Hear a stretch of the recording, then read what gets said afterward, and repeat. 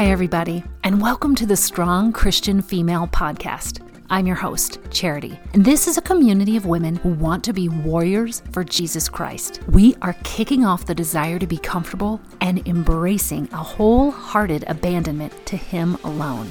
Not through legalism, not through works, but through His grace and mercy. We're going to overcome the lies of this culture and replace them with the eternal truth of God's Word. So, whether you're a student, a stay-at-home mom, a grandma, an entrepreneur, whether you're new to the walk of Christianity, or a veteran spiritual warrior, you are welcome here. Let's get started.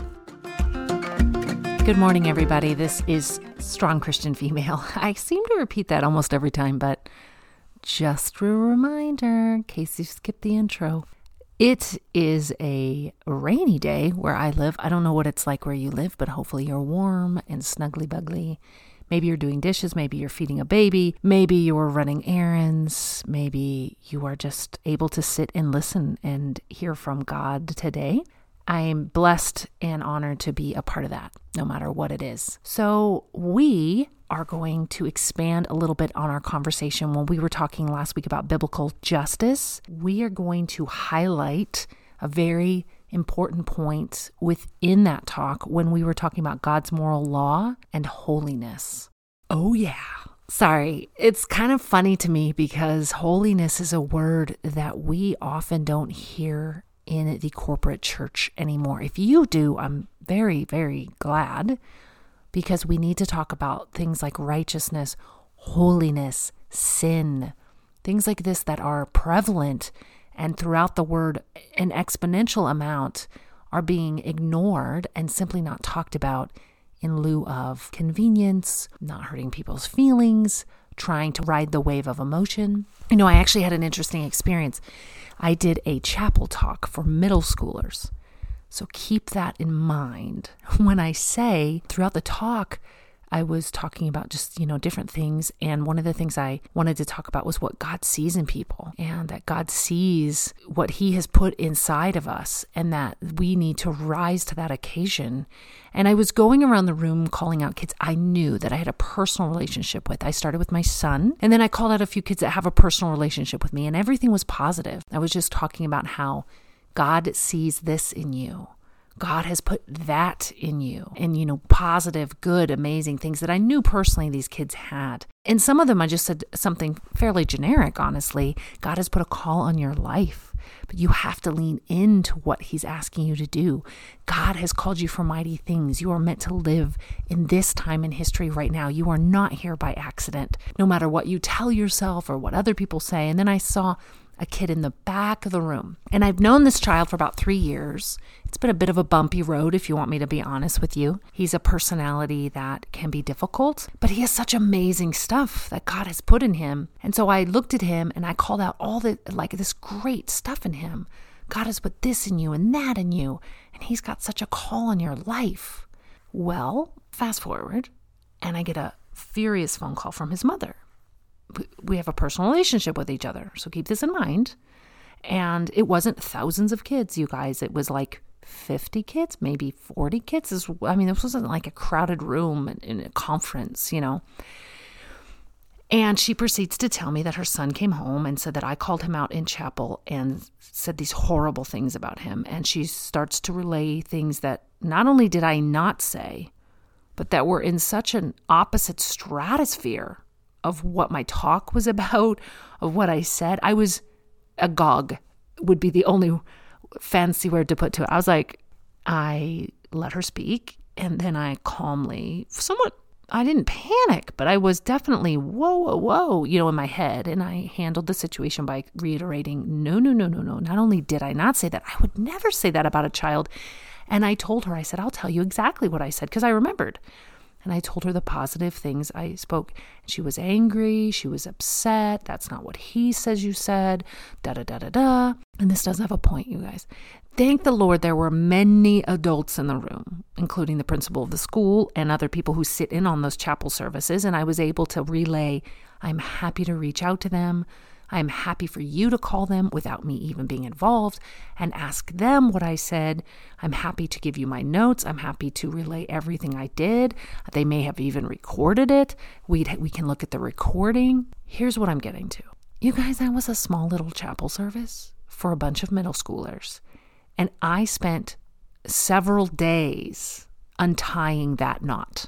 I cannot imagine what it's like to stand on a stage with thousands of people in your audience or thousands of people watching you on TV and knowing someone is going to be angry, upset, call you a false teacher. I mean, whatever the weird thing is they're going to do, and you not let that influence what you say. It takes a very strong person to know they are going to get arrows shot at them from, we know it's a spiritual battle, but from people who are sitting in the audience, not even participating except passively, and they are going to be mad at what you said, misheard what you said, misquote what you said, take something out of context of what you said, or let's say you actually made a mistake and they are angry about that mistake and they're not going to let you live it down. Even if you hopefully come back the next week and say, my gosh, this was brought to my attention, and in my hurriedness, I didn't hear how I said this. I would love to clarify this point I made. Or let's say you just made a mistake and someone set you straight and you come back and say, someone talked to me this week about something I said, and I see it different now. I want to address that. I can't imagine the pressure. So when I say that, I understand that we aren't saying things from the pulpit, and I understand it must be really hard to call sin, and God holy and everything else in need of redemption, but we have to start doing it. And if you aren't willing to stand in front of people and say boldly, this is what the word says. I believe that this is the holy, inspired word of God, and I will stand on it. Then I'm going to be honest enough to say you probably shouldn't be in leadership. You should let someone else do that can handle it. So I'm not meaning to be rude, but wimps and phonies are not called to follow Jesus.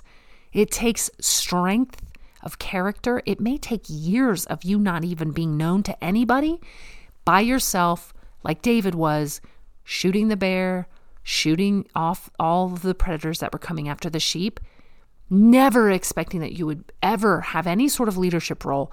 And then when it's time, and that man spent a lot of time in caves. I would also like to point that out, running from a guy who wanted to kill him because the hand of God was on his life. David's life, as much as we want to glamorize it, really was not fun most of the time. He was either living in caves or out in the wilderness by himself with a bunch of sheep, or fearing for his life, or his kids were a hot mess, or he was in trouble, or he was in exile, or on and on and on and on, right? This man lived a very tumultuous life. But that being said, when you are called to leadership, when you are called to follow God, it will not be easy. People will not like you. You are not going to have a million buddies. I don't care what your social media following is. So that's a little bit of a long intro to get to a pretty short topic. And here we are. We've landed. We're going to talk about God's moral laws. And one thing that God's moral law leads to is a pursuit of holiness. See, again, there were 3 laws in biblical times: the judicial, the ceremonial, and then God's moral law. The 9 of the 10 commandments are included in God's moral law, but it's basically, it binds all people together. It's our fundamental understanding of law. It is God's goodness and his boundaries he's laid down for us set up in law, essentially. And God's moral law, whether it is an actual law in our country or not, is still the law of the spiritual world. His moral law doesn't go away just because we die. Like, this isn't man's law. This is God's law. And when we are living within the confines of God's boundaries, his moral law, it will help us pursue holiness. Now, the Hebrew word for holiness is, and I'm probably going to say this wrong because it's Qodes. There's no U in here. So it's quotes.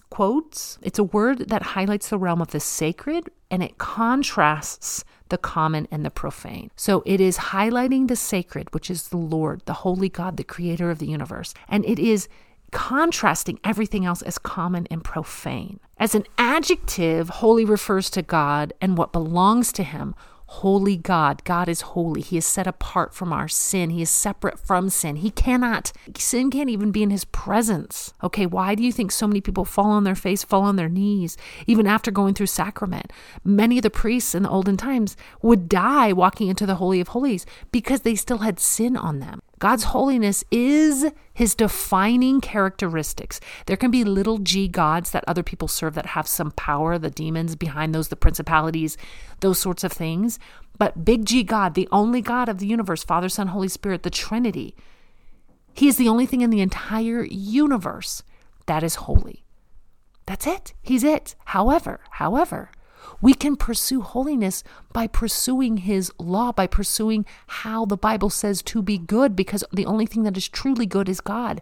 We pursue being like God through Jesus Christ dying on the cross. Our sins are washed clean because of Christ's sacrifice on the cross. We are now allowed to be back in direct community with the Lord. And Christ's holiness is our scapegoat, right? It is the blood that washes us clean so that we can now walk clean into the presence of the Lord. We can be in our homes and pray and be in the presence of the Holy Spirit. We can put on worship music and sing with our family, and the Holy Spirit comes. Why? Because of Christ's blood. We ourselves were not created holy. Our humanity keeps us from being holy. We were born into sin. However, we can pursue holiness because of the Holy Spirit, the blood of Jesus Christ, and our personal relationship with God and his word, his Rhema word, his living present word in our lives, in addition to the Bible, which reflects him, his nature, and of course is a holy inspired word unto itself. But what can become a problem is how we go about pursuing holiness. And there's two ways people do this. And I'm going to clip along, friends. But there's two ways we do this: by abiding by a set of rules that has either been created by man or by us or by our denomination, or even the Levitical laws if we were to go that far in some parts of the world. And the option two is to approach holiness as if it's not relevant. It's unattainable, so why even bother? Well, option one, following all these rules, leads to what? Legalism, self-righteousness, egotism, possibly even putting yourself up on a pedestal and looking down on others. It is exhausting to carry the weight of keeping the rules consistently and every day. And you guys, I'm here to tell you, it will lead you to frustration and despair. And it might even, if you realize you've, like I did, create this delicate house of cards of all the things you're doing that look so good and seem so right, even if they are good and right, leaning into yourself to obey these rules rather than into the grace of Jesus, that through him you are wanting to seek holiness. You're wanting to stay in the boundaries of God's word. You're wanting to know God more. You're drawn to him. It's a relational reason for staying in the boundaries. It's a relational reason, not a logistical reason, not a self-righteous reason. If we do it out of either self-righteousness, self-independence, self-reliance, a lot of self going on there, which all of us can easily slip into. It can lead you into despair and shame and depression when you fail, because you will fail. See, Christ never fails us, but we fail ourselves and we fail him. And if we have prided ourselves on like, oh, I'm great, I'm the good kid, I'm the one who never does this or never does that, it's, oh my gosh, you guys, I'm not joking. There is a flicker or a woodpecker. Why do they like when I'm talking to you to come and attack my house? Oh, Lord, please make the little birdie go away. Okay, we're going to press on, and it usually stops in a minute as he realizes there's no food.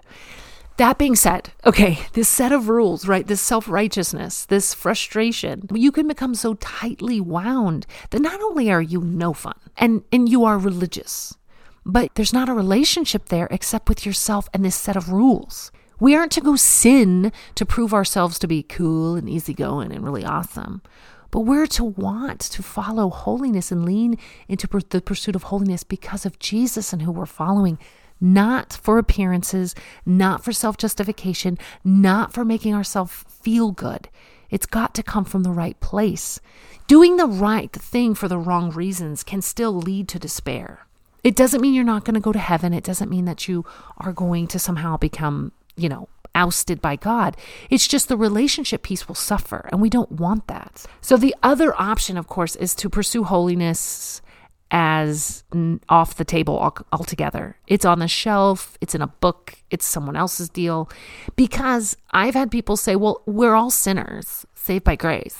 I'm a sinner. Well, you're not anymore. Remember, the Bible says that once you've come to Christ, you're to be a saint. And we hear saint separate from sinner as if it's unattainable. Like in the Catholic Church, you have to go through becoming a saint. You have to have performed a certain amount of miracles. And there's a tradition there that honestly is not holding within the biblical definition of saint. When we follow Jesus Christ and lean unto him, we are followers of him. We reflect him. We're little Jesuses. He was holy, and we are to follow in his footsteps. Will we fail? Yes. Will we seek to fail? No. And by putting holiness off as unattainable, not relevant to you, you seek to sin because you refuse to seek holiness. And we'll live our lives like our actions don't matter at all. And that not only is, at the very least, immature in an approach to Christianity, it's heresy. It's not okay. You're throwing your purpose out the door to seek pleasure and self-fulfillment. So true holiness isn't legalism, and it isn't lawlessness. It's only found in our pursuit of Jesus Christ. And there is no such thing as a Christless holiness. It's not possible. And again, I want to just really lean into the idea that holiness is through personal relationship with Jesus Christ. And the more we pursue Jesus Christ, the more we will want to honor him, and we will want to seek holiness. It's a give. Like we give him our lives, he gives us the desires of our heart. And part of that desire is holiness. It does take time. You guys, there are people that have this kind of instantaneous download from the Lord, and all their sins not only were washed away, but all their desire to sin went with it. And they I'm not even being sarcastic. They stop drinking, stop smoking, stop, sleeping around if that's what they were doing, stop having tendencies to want to look at pornography. Everything is taken off of them at once. Do they come back to tempt them again? Sure, but they resist it. They even lose weight because God shows them that they are being gluttonous.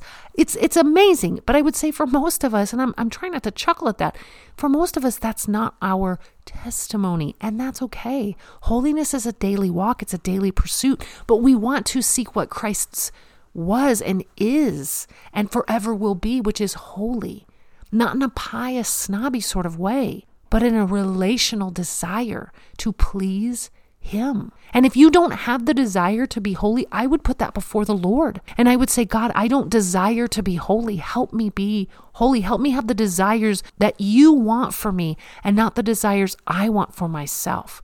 Because it can be as simple as turning off the television, getting rid of your cell phone. He may call you to do that, even if he doesn't call others. And if you invite him into every area of your life and say, God, clean this up. Again, I've said this before, he may tell you to stop eating certain things, watching certain things, talking to certain people.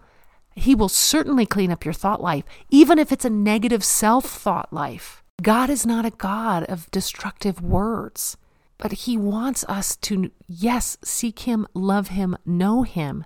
And by being in a relationship through Jesus Christ, we can now enter into not only the pursuit of holiness, but hopefully attaining righteousness. We are seeking the right things. We want to be in right standing with God. And I want to be really careful when I throw around the word holy. The only being in the universe that is truly holy is God. And yet, we can't enter into lawlessness because we'll never attain his holiness. So that is a simple, short, concise message I wanted to share, but I think it's something we need to chew on this week. How am I pursuing holiness? How am I pursuing a relationship with Jesus in every area of my life? How am I pausing and saying, God, what do you want from me today? What do you want from me in this moment? I'm sorry that I keep getting distracted. How do you want me to go about being more disciplined? You guys, again, I think I've said this before, but you don't have to bring the Oreos into the house and sit them on the table and try to resist them to prove you have self-control. Self-control starts at the grocery store. you don't even put it in your cart. You keep it on the shelf where it belongs, and you don't come home with it. Live with it like a lover and pretend it doesn't exist. Come on. But that's true of so many other things in our life. I took the TV out of the middle of our living room way before I had kids because I didn't want me to live my life in front of a screen.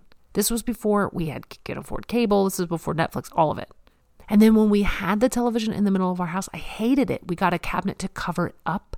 But now it doesn't live in my living room. It lives up in a room above my garage because, yes, we can go and we can find it. It's still in my house, but it's not in the middle of my world. Why? Because yours truly suffers from temptation and doesn't want it in the middle of my constant living space.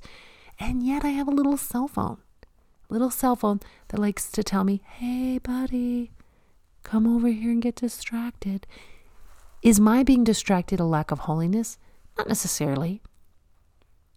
But it certainly isn't a good use of my time, and God is convicting me of that.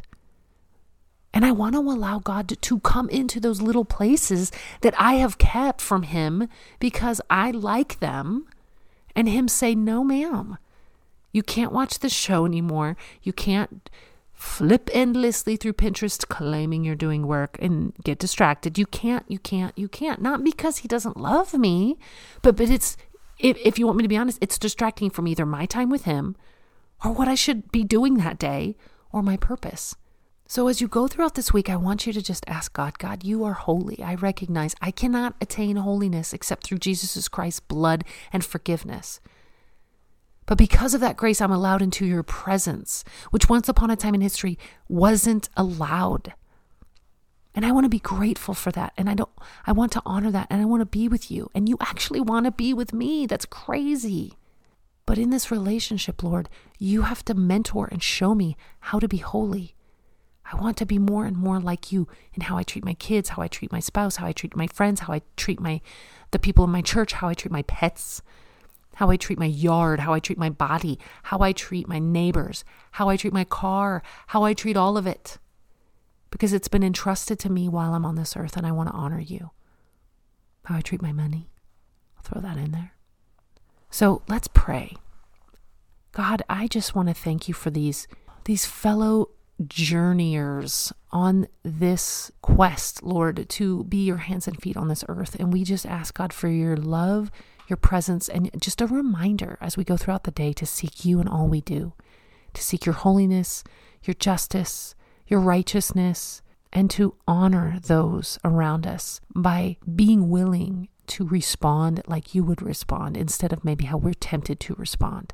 So, Father, we ask for forgiveness of our sins, and we ask, God, just to be an ever-present part of our lives. Father, we put down our schedule and we spend more time with you the more we can, whether it's holding our babies and walking around, praying under our breath, whether it's waking up earlier, staying up later. Lord, we just pray that we are no longer distracted, and that when we are, you convict us of what is a distraction and what is worthy of our time, so that we can spend more time with you and doing what you need us to do, even if it's going to coffee with a friend. We thank you, Lord, for who you are, for your Son, and we thank you that you are holy and you still love us. In Jesus' name, amen. Ladies, have a wonderful week. I will be back next time to talk about the difference between purpose and pleasure. It's a great talk. It's so good, you guys. If you are struggling with purpose, why am I here? What am I doing? Yes, outside of my family. I'm struggling right now. Maybe God has shoved you somewhere you did not expect him to. Maybe this is a weird, they always call it a season, right? A weird season for you as you're raising your kids. Maybe they're little tiny and you don't know, you feel a little all thumbs there, or maybe they're teenagers and they don't talk to you anymore. Maybe you've got a little bit of bumps in the road in your marriage. Maybe you thought you always knew what you wanted to be, and God is no longer satisfies you. I want you to really hone in on this one. It's so good. And it's just finding purpose instead of being distracted with pleasure. Okay, ladies, have a wonderful day. And if you want to reach out, it is strongchristianfemale@protonmail.com. I'll have that below as well. Thanks so much. See you next time.